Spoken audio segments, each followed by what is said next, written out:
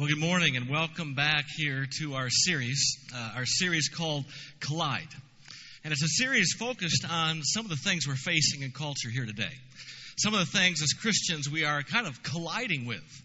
Because you see, in a culture, in a country that, acknowledges God without truly seeking Him, impact is inevitable.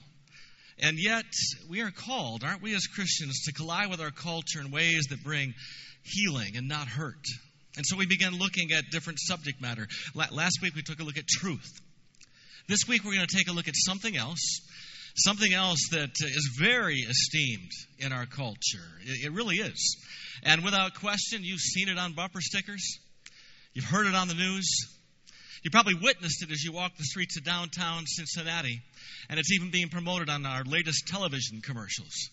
It's hard to escape because it's everywhere. In fact, some people would even tell you it's like oxygen. You need it in order to breathe. And what am I talking about? I'm talking about tolerance. Tolerance. And here's the challenge I want to make today for everyone here.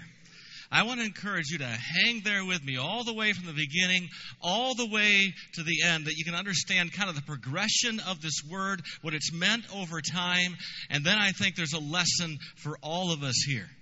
All of us at the end.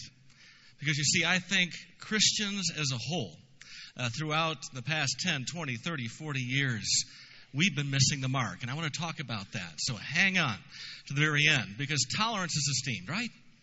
In fact, I was just out here, I forget where I even was, but I was talking to this guy. I didn't know him.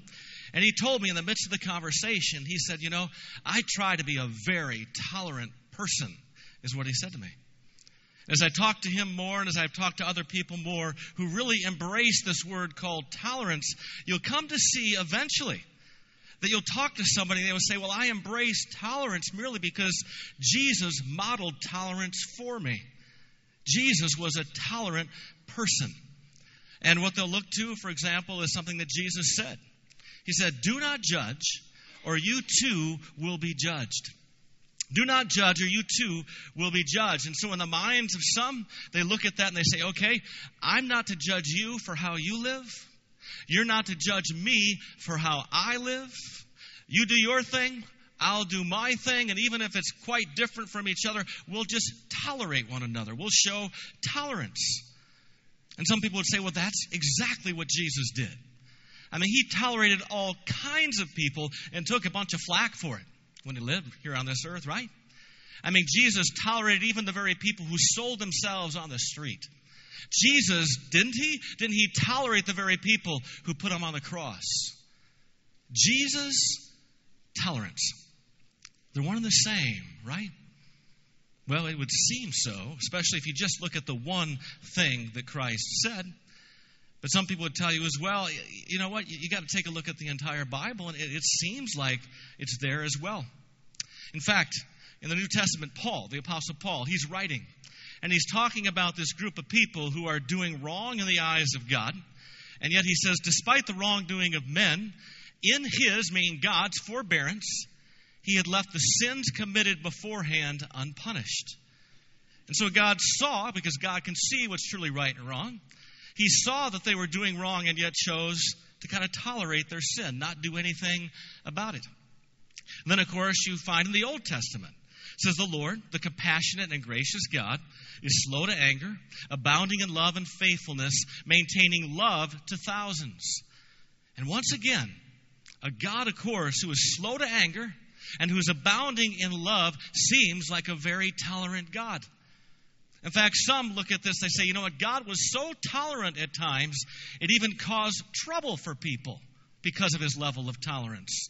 In fact, in the Old Testament, we find Habakkuk kind of screaming at God, saying, why do you tolerate wrong? Destruction and violence are before me. There is strife and conflict abounds. I mean, God seems pretty tolerant. In fact, so tolerant. He was causing problems by not stepping in and not doing anything. That's how tolerant He was. That's what it seems like, anyway. But you know what? People who embrace tolerance today would say, well, that's not how it works any longer. I mean, God's tolerance caused bad things or things to go wrong, it seems. But tolerance today, Well, it always works out for the good. Tolerance always brings about good things.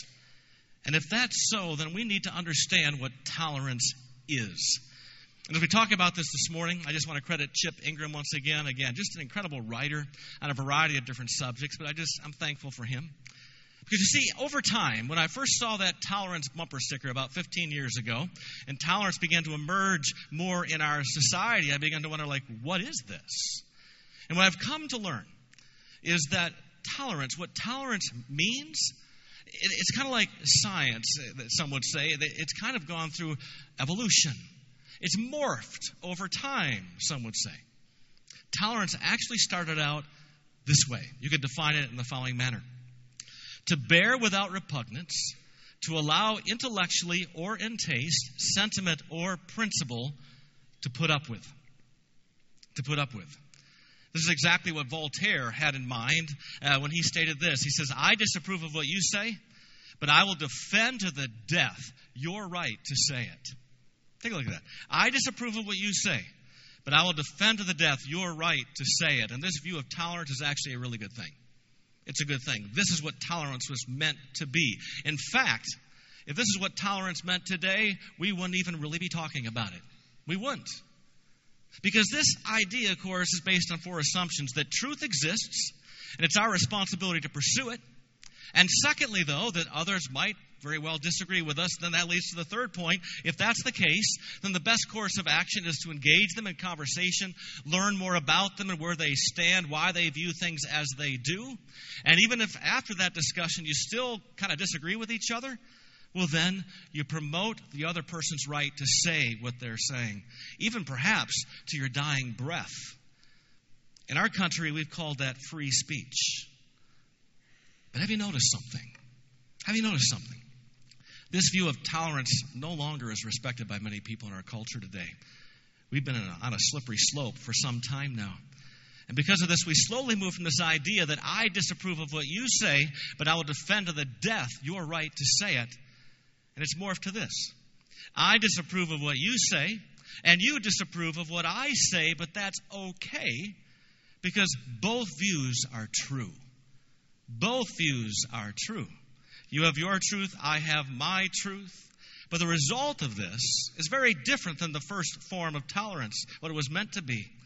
It means that I'm not going to promote your view or even your right to say it. I'll just let you believe what you believe, and I'm going to leave you alone. Okay?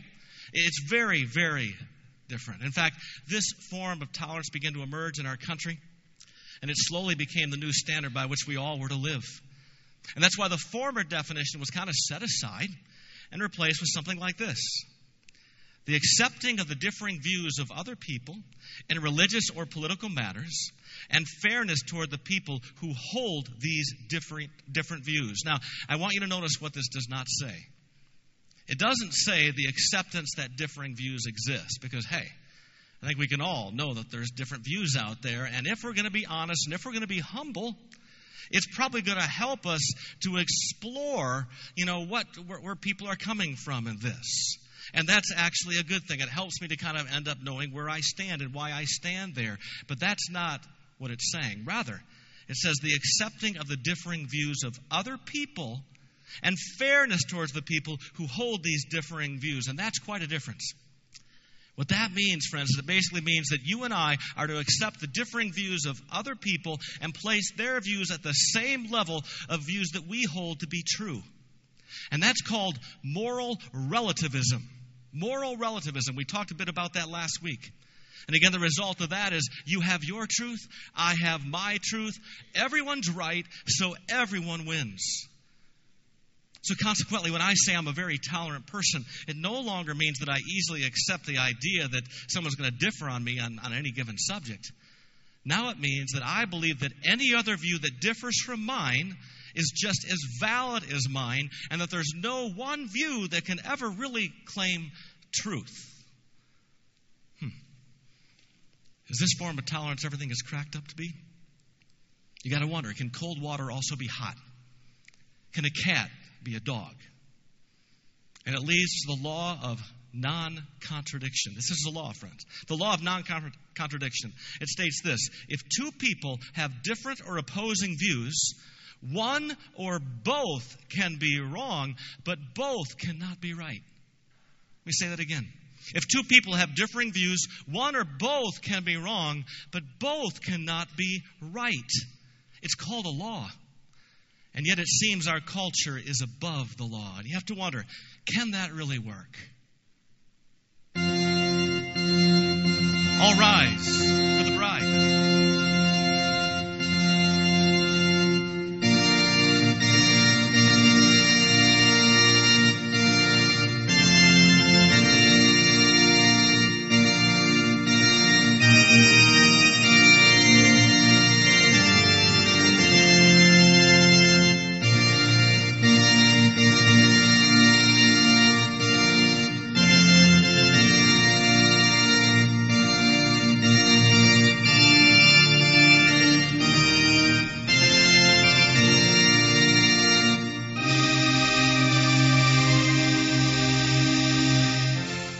Dearly beloved, we are gathered here today to join this man and this woman in matrimony. You may be seated.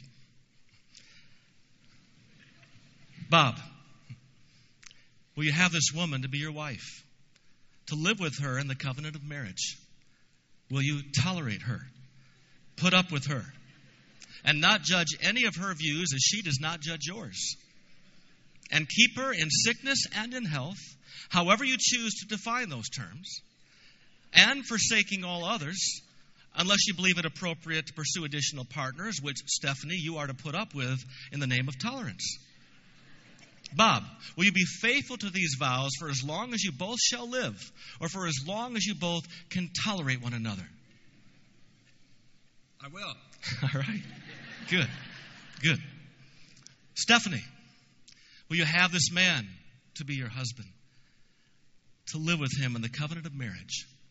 Will you tolerate him, put up with him, and not judge any of his views as he does not judge yours? And keep him in sickness and in health, however you choose to define those terms, and forsaking all others, unless you believe it appropriate to pursue additional partners, which, Bob, you are to put up with as well, in the name of tolerance. Stephanie, will you be faithful to these vows for as long as you both shall live, or for as long as you both can tolerate each other? Do you? Stephanie, will you? And I'm making a point here. And the point I want you to see is this. I mean, what if Stephanie doesn't want her future husband pursuing additional partners? If everyone's view is true, then who is she to judge him?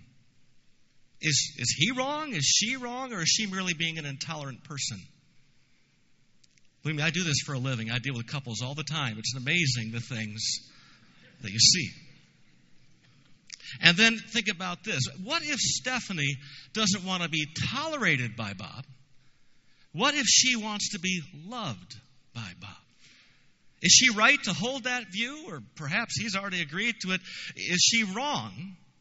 And is she once again being an intolerant person? I don't think they're ready to get married right now, so we're going to send them off, and we're going to discuss this some more. Thank them. Again, I'm making this point because it's so important. It's so important that we understand the difference between tolerance and love. Love. We as Christians are called to love. Tolerance is this idea that I'll put up with you. I will. I'll kind of let you exist. I'll let you do what you're doing. I'll let you think how you think. I will. But, and let's be honest, it means that I am not going to care for you enough to step into your life, ask you any questions, and say, you know what, have you really thought through this? I mean, have you really thought where this might take you? I mean, this could hurt you or hurt other people. No, we're not going to do that because you're right, I'm right, everyone wins. I'm not to judge you, and so I'm just going to stay out of it and let you kind of live your life and do your thing. Tolerance, it sounds so good, but it's not really all that caring. And then you got love. Love is the idea that says, you know what, I'm going to be your friend. I'm here with you. I'm here for you. And because I love you, I'm going to put you first. I'm going to put you first. And if I see perhaps that you're going to do something wrong or could be doing something wrong that might hurt you, well then because I love you, I'm going to step into your life. I'm going to ask you, have you thought about this? Really? I mean, I'm concerned for you. Believe me, I might be hearing things wrong. I might even be wrong about what I'm saying right now. But I just want you to know that I love you. I'm here for you, but I want you to think through this. Will you think through this? See, love, friends, is not just blindly accepting whatever somebody does. That's how some people define it. If you're a parent, of course, you love your children. But you're also going to step in and say, you know what, that's not going to be good if you keep doing that. That's love, truly caring for the other person. There is a huge difference between tolerance and love. And the truth is this, the problem that's emerged now with this form of tolerance, it's a problem because, you know what, you cannot have people who are both right at the same time. It sounds great to say that, but eventually the two different views espoused by two different people are going to collide. And then, what do? How do you respond? What does that look like? Well, the result is many times we compromise. We compromise. And this is how compromise works in a tolerant culture.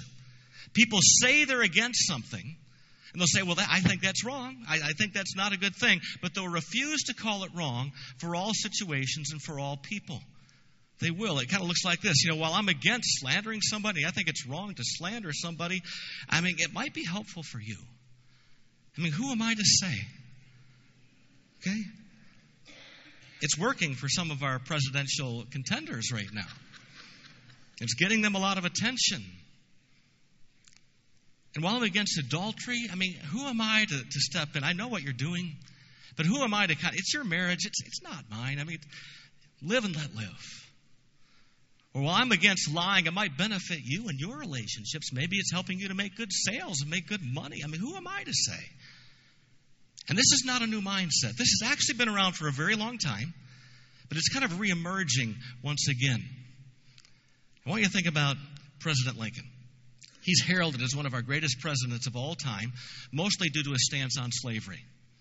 Now, in the Old Testament, Exodus 21, and in the New Testament, 1 Timothy chapter 1, you find the idea of, somebody who slave trades, somebody who steals somebody and then takes them and then sells them. I mean, this is a horrible sin in the Bible. In fact, the Old Testament says such a person should be put to death. It's very, very clear.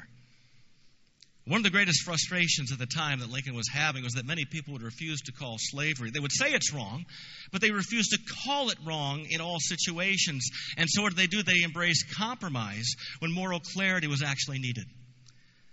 And in response to these many people who all had their ways and reasons for compromising, Lincoln wrote these words. I'm going to read them slowly, and I want you to take these in. They're profound. But those who say they hate slavery and are opposed to it, where are they? Let us apply a few tests.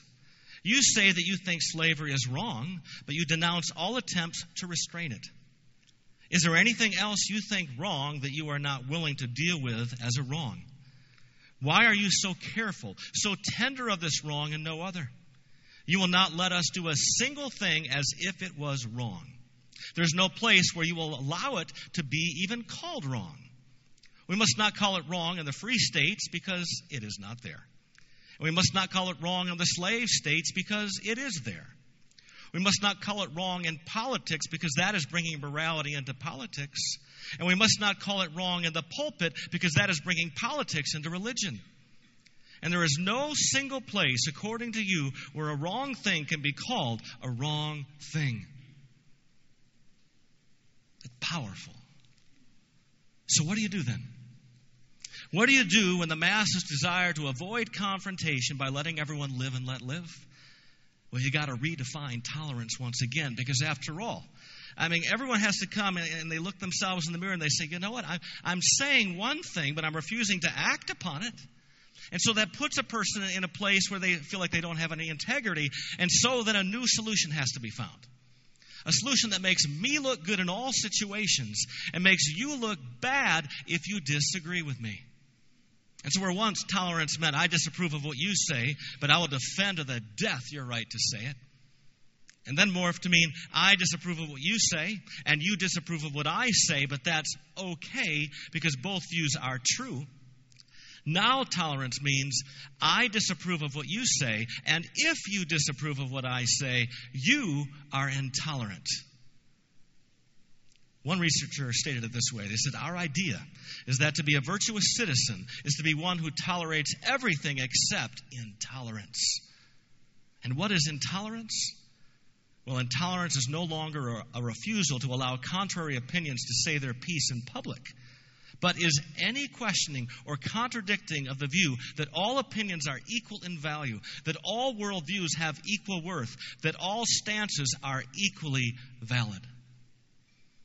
And that doesn't go over so well any longer. And when I think about where things stand, I can't help but think of a golf club. You know, a golf club. It was a golf club that had made him a multi-millionaire and a celebrity. But it was the Friday after Thanksgiving, however, when his wife chased him out their home with none other than a golf club.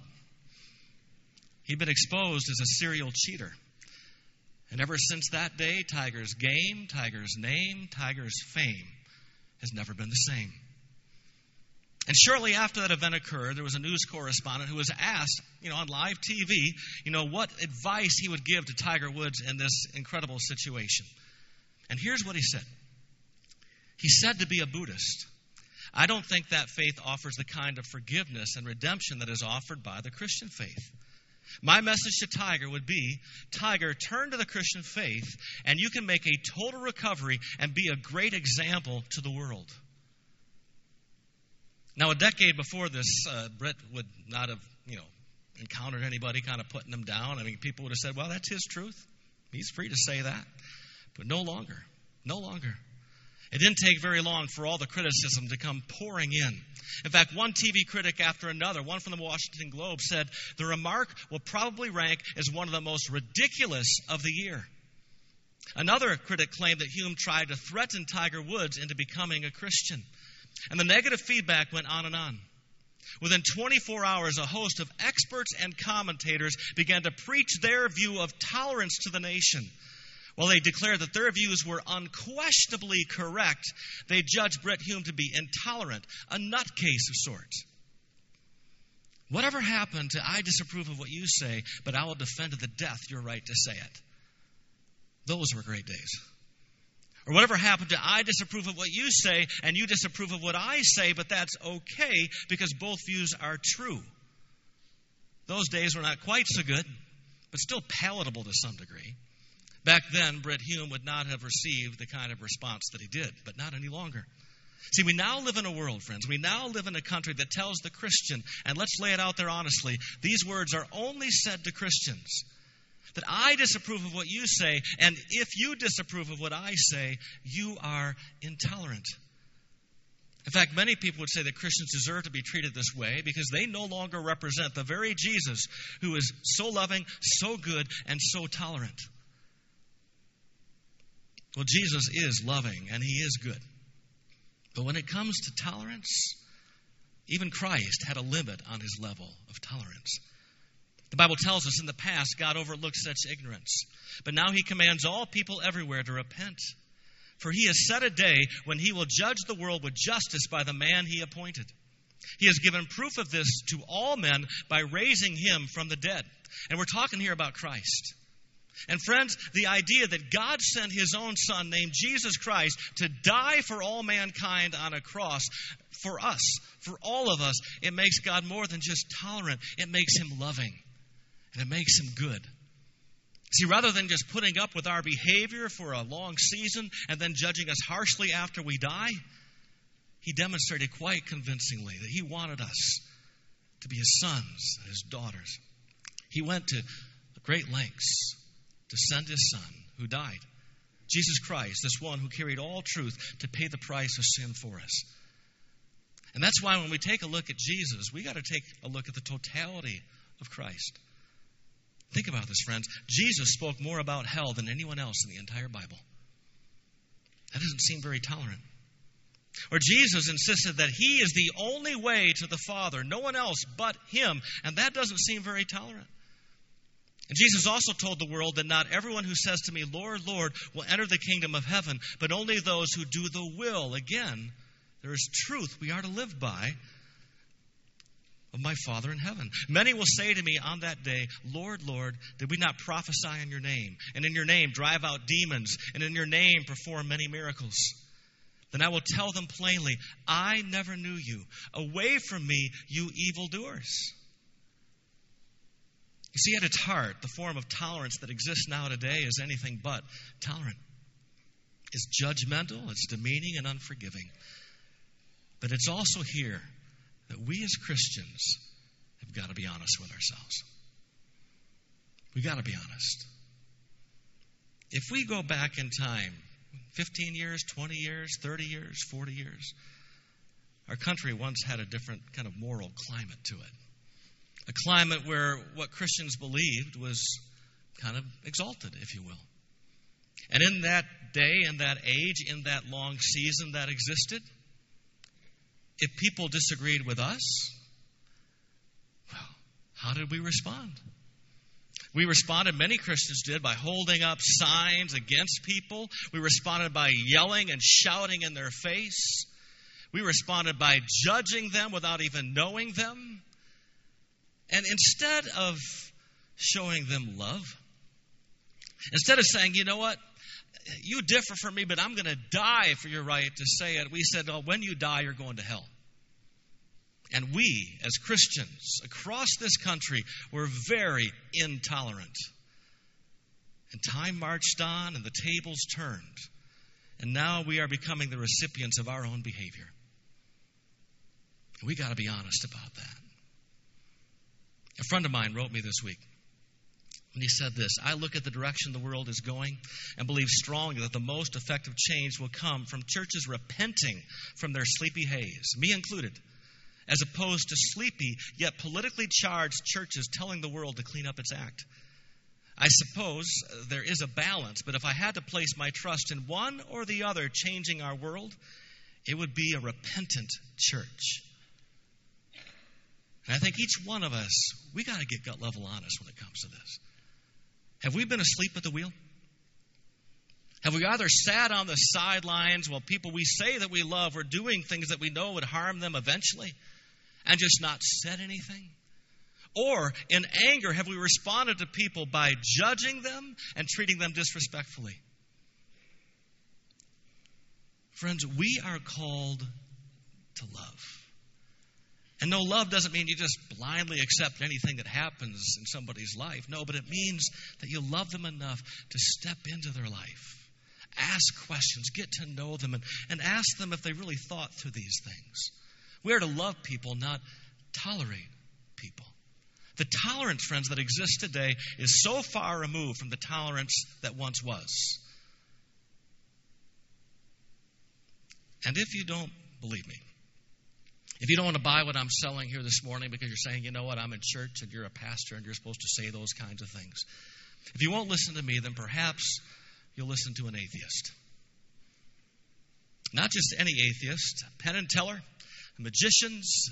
He's been on The Apprentice. You've seen him. They got shows in Vegas if you happen to go there. A very popular person he is. And the reality is, while he doesn't recognize that there's a God, he can still recognize truth, since all truth is God's truth. So if you don't listen to me, listen now to an atheist as he takes a look at the word tolerance as it exists today. Let's watch. What we call tolerance nowadays, maybe always, I'm always skeptical of the nowadays thing. I don't think things get that much different. What we call tolerance is often just condescending. It's often just saying, okay, you believe what you want to believe, that's fine with me. I think true respect, it's one of the reasons I get along so much better with fundamentalist Christians than I do with liberal Christians. Because fundamentalist Christians, I can look them in the eye and say, you are wrong. They also know that I will always fight for their right to say that. and I will celebrate their right to say that. But I will look them in the eye and say, you're wrong. And fundamentalists will look me in the eye and say, you're wrong. And that, to me, is respect.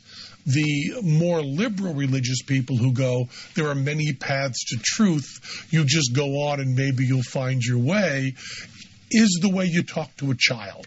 And I bristle at that. So I do very well with proselytizing hardcore fundamentalists. And at a very deep level, I respect them. And at a very deep level, I think I share a big part of their heart. I think in a certain sense, I'm a preacher. My heart is there. So how are we as Christians to respond in a tolerant world? Well, Jesus told us, listen to his words. He said, I am sending you out like sheep among wolves. Therefore, be shrewd as snakes and as innocent as doves. It's powerful. What does it mean to be shrewd like a snake in this culture? It means to be wise to the ways of our culture, to understand how our culture thinks, how it operates, how it talks, how it lives out. We need to be shrewd like snakes, Jesus says, which means you got to be wise to things. Don't be sleepy. Don't turn away. Be wise to the ways of the culture you're living in, which is why we're doing this series. But we also need to be innocent like doves. And what does that mean? It means that we love people. We love them enough that when we see them and they do different things than we do, we love them enough to first start by asking questions. Who are you? Tell me about your life. We find out that, so why is it you believe the way you do? Tell me where you get that from. Help me to understand you. It shows respect. It shows that we love them and we treat them like human beings, not people we're trying to dominate.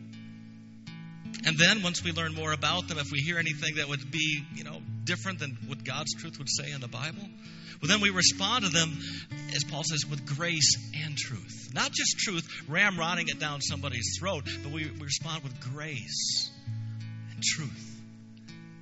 As you build a conversation, as you build a relationship, you eventually win the right to say some things. We're to be as shrewd as snakes and as innocent as doves. Friends, we live in a tolerant world. But what this world needs is not tolerance. It needs love. So when you go out in the world, you don't say, I'm a tolerant person. No, I'm a loving person. Christ calls me to love. That's why Christ hung out with prostitutes. That's why he hung out with people who many people despised. He loved them. He wasn't going to these parties saying, I guess I'll go. I just won't say anything. And I just kind of live with them and exist with them. No, they became his friends because he loved them. So how many people that have opposing views to yours do you claim as friends in your life? We need to start widening our circles, friends. Jesus did. Let's not tolerate people. Let's love them with his grace and his truth. And when we do that, this world will change.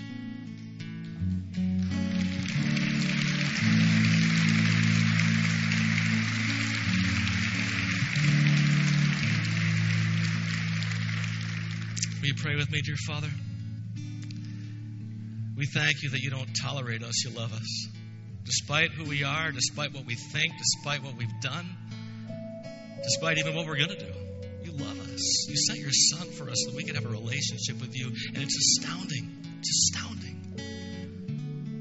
So God, as we prepare to go out into this world, Lord, you know our hearts. You know my heart. And you know there's been times in my own life when I've responded to people in ways that weren't helpful because I wanted to show them truth, not grace and truth. Forgive us, God. Forgive us either for being a sleepy people who just let people do whatever they're doing and whatever happens to them happens to them. That is not loving. That is not caring. Forgive us, God. And forgive us as well for stepping into the lives of people and ramrodding our truth down somebody's throat because they can't even hear us, and they certainly can't hear you through all the fog. Help us to represent you, Jesus, beautifully. And yes, we live in a culture that's different from how your word says it's to be. It's different from how many of us believe and how we want to live truth out in this world. But God, help us to love people. Help us to love them intently, purpose, passion, and when the right to speak your truth to them, God. Not our prideful arrogance, but your grace and your truth. So Lord, speak to us right now. May we be humble now before you. Speak your truth to us in our hearts.